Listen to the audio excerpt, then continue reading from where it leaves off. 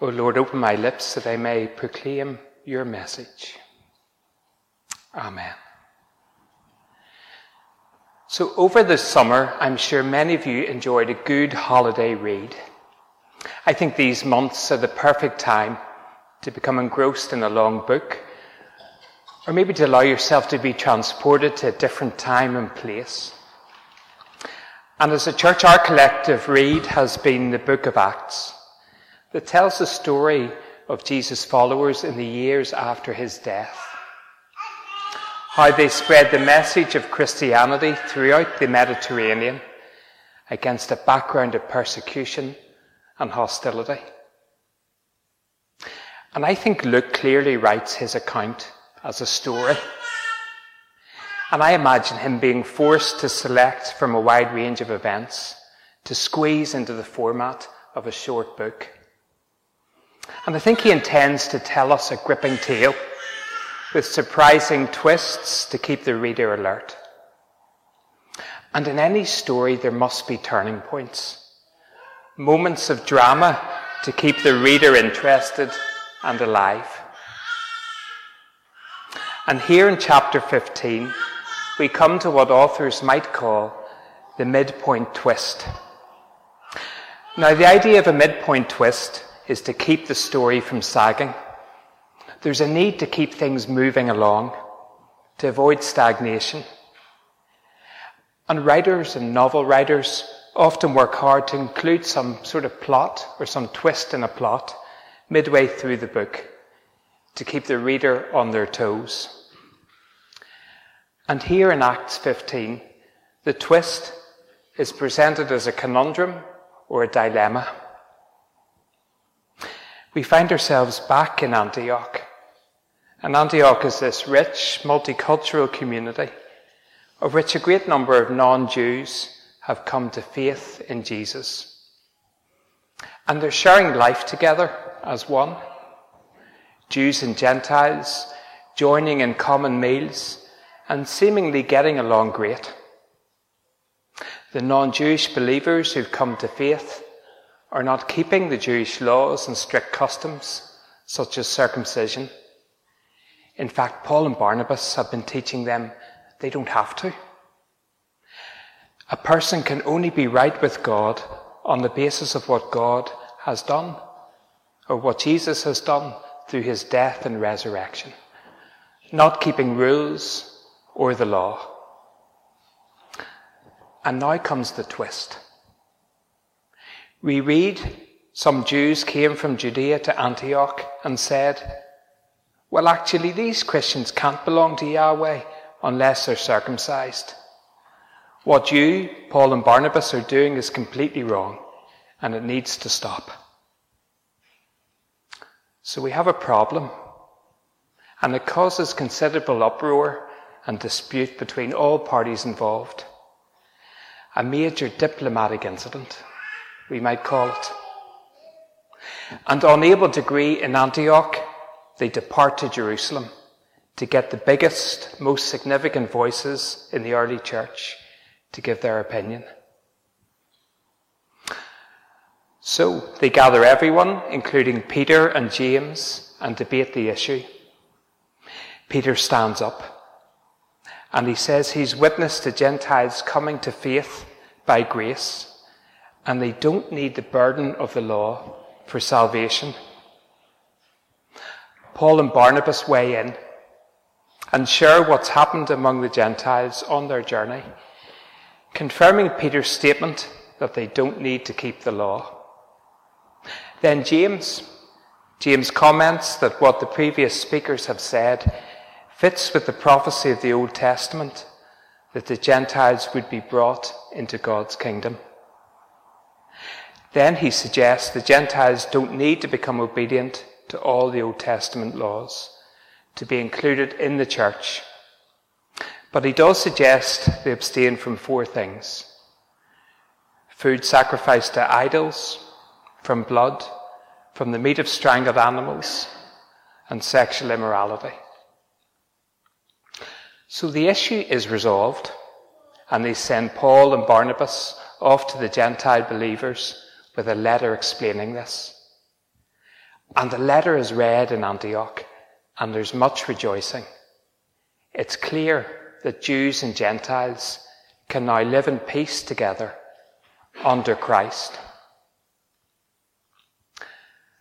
Last month when I was speaking, I said the surface argument and dispute is not often what the issue is really about. And I think this is more than about circumcision and the law of Moses. The argument boils down to, must a Gentile, before becoming a Christian, be embraced into the Christian community, follow the rules of the Jews, i.e. become a Jew? And the stakes are high. The parties couldn't just agree to disagree, because this issue goes to the core of what it means to be a follower of Jesus. This was an issue that went to the very foundation of this new movement based on Christ. And for Paul and Peter, it was a red line. And the question that was explored in the Council of Jerusalem was immense.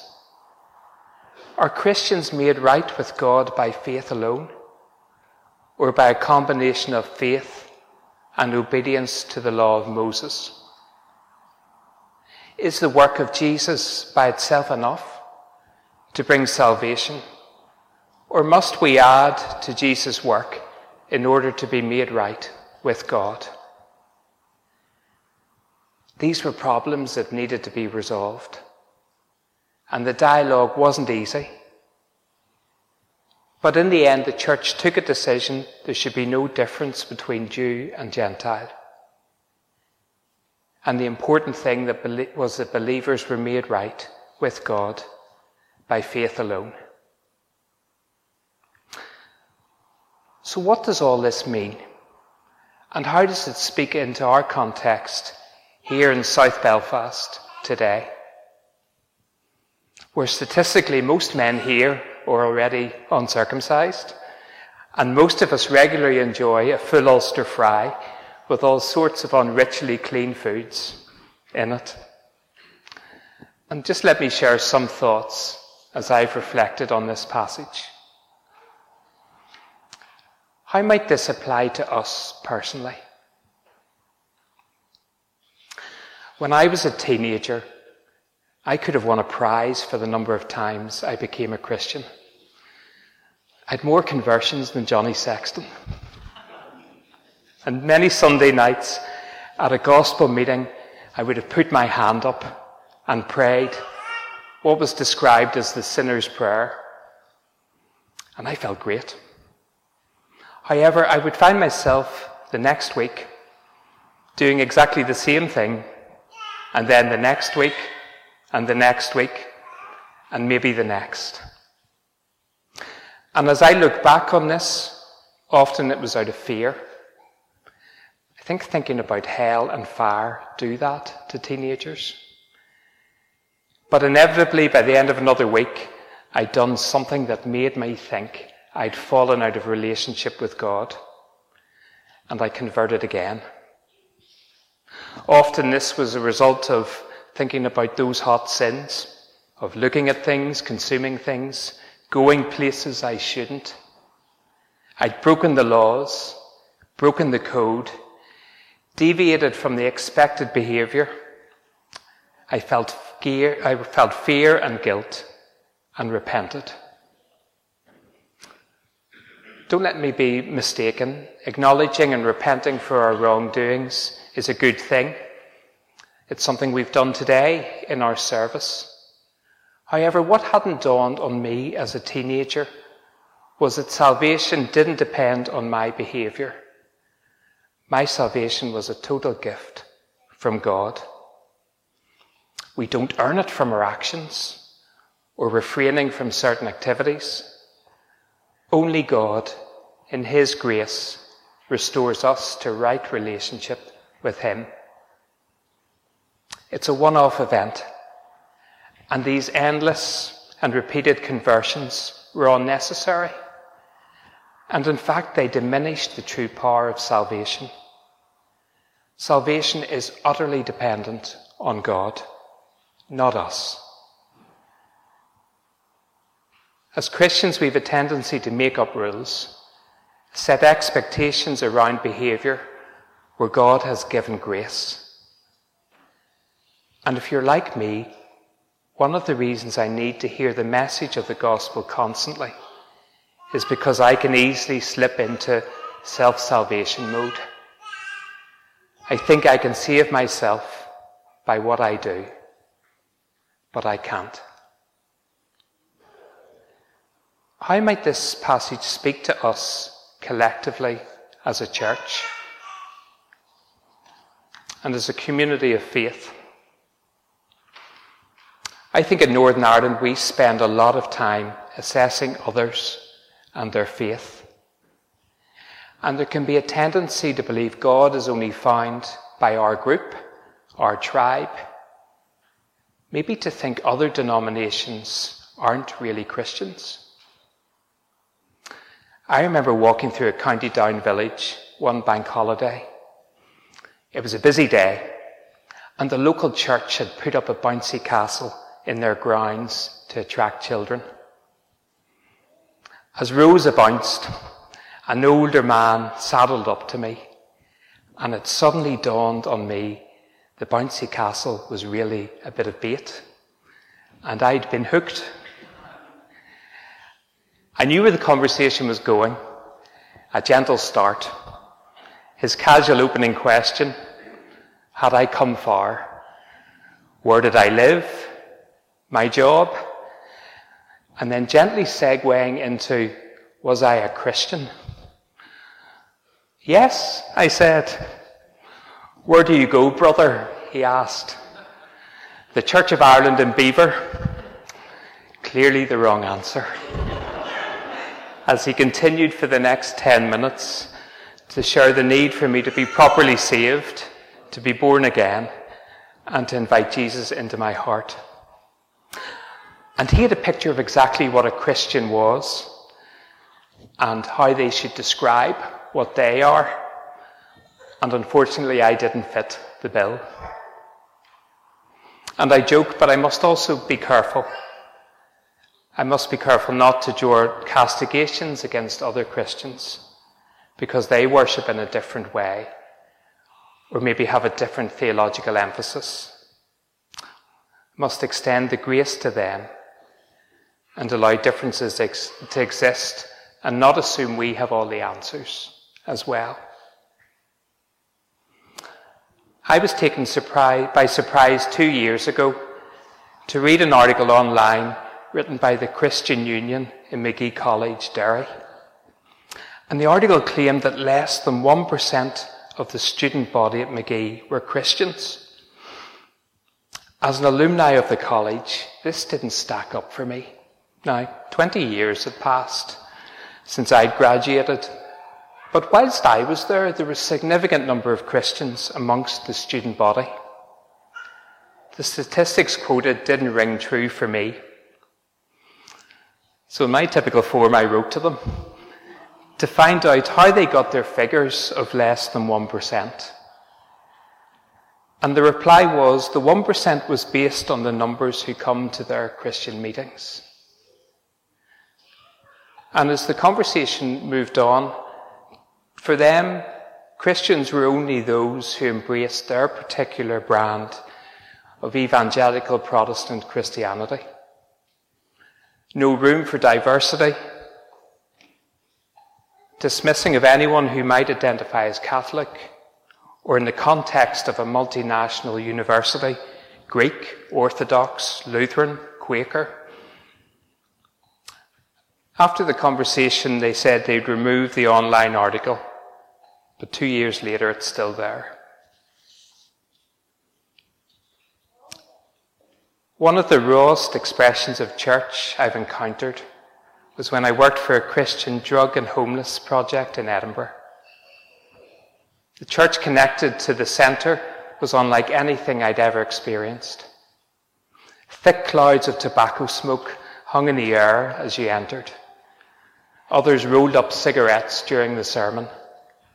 The dress code was largely tracky bottoms, and people maybe popped outside for a midway fag, or talked throughout, took phone calls, I remember one guy doing somersaults. He was so enthused by the music. It was a great place to go. Many of the people had just come to faith, and they hadn't gone through the finishing school of what a Christian is meant to look like. And thank the Lord, no one had got to them yet to tell them how they were meant to behave. They were comfortable being their real selves, not being someone that they weren't. Thomas Merton, in his book Seeds of Contemplation, writes how created things give glory to God simply by being who they were created to be. He writes, a tree gives glory to God by being a tree, for in being what God means it to be is obeying him. What might Acts 15 mean for the global church? Underpinning this whole account in Acts is the need for unity. The young fledgling church is in danger of splitting, and this was completely unacceptable to Paul. Avoiding fractures was vitally important, and to prevent it meant tough talking. And tough talking is what they did in Jerusalem. And in the end, a parting of the ways was averted. But as so often happens, when you get over one crisis, there's another one waiting round the corner. Is this not the same for us as the global church? Debates linger on, new ones emerge as culture changes and years roll by. It wasn't long ago people fought over holding to a literal view or literal translation of the Bible. Other arguments have included who can be baptized, what books should make up the scriptures, can Christians go to dances or a pub, can they drink alcohol? In the 80s and 90s, the church argued over the ordination of women, who can receive communion, what actually happens during the Eucharist. And a hot topic of today is around sexuality, the role those in the LGBTQ community can have in church life. And in my opinion, this won't, as some believe, be the debate to end all debates in the church. We as the body of believers will continually have to work out where we stand on all sorts of questions in the future. In the next decade, we'll be challenged further around end-of-life care, assisted dying. We'll be challenged around what genetic choices can parents make to be allowed to make about their future children. We'll have to work out what role and level of influence artificial intelligence should be allowed to play in our society and our lives. We'll never exhaust the questions and dilemmas an evolving culture like ours will throw up for us. And we'll need to continually find new patterns and responses to new situations and tensions. Jesus passionately prayed that his followers would be one and would be brought to complete unity. Unity isn't an optional extra. It's something we can never give up on. Statistics suggest there are more than 45,000 Christian denominations in the world. And by my reckoning, many people here today will have driven past up to 10 different churches on their way to this service. So we don't need any more. The more fractured we are, the more we become meaningless to the world. The more united in love, the more the world sees Christ. In the words of St. Francis of Assisi, Lord, make us instruments of your peace. Where there is hatred, let us sow love. Where there is injury, pardon. Where there is doubt, faith. Where there is despair, hope. Where there is darkness, light. Where there is sadness, joy. Amen.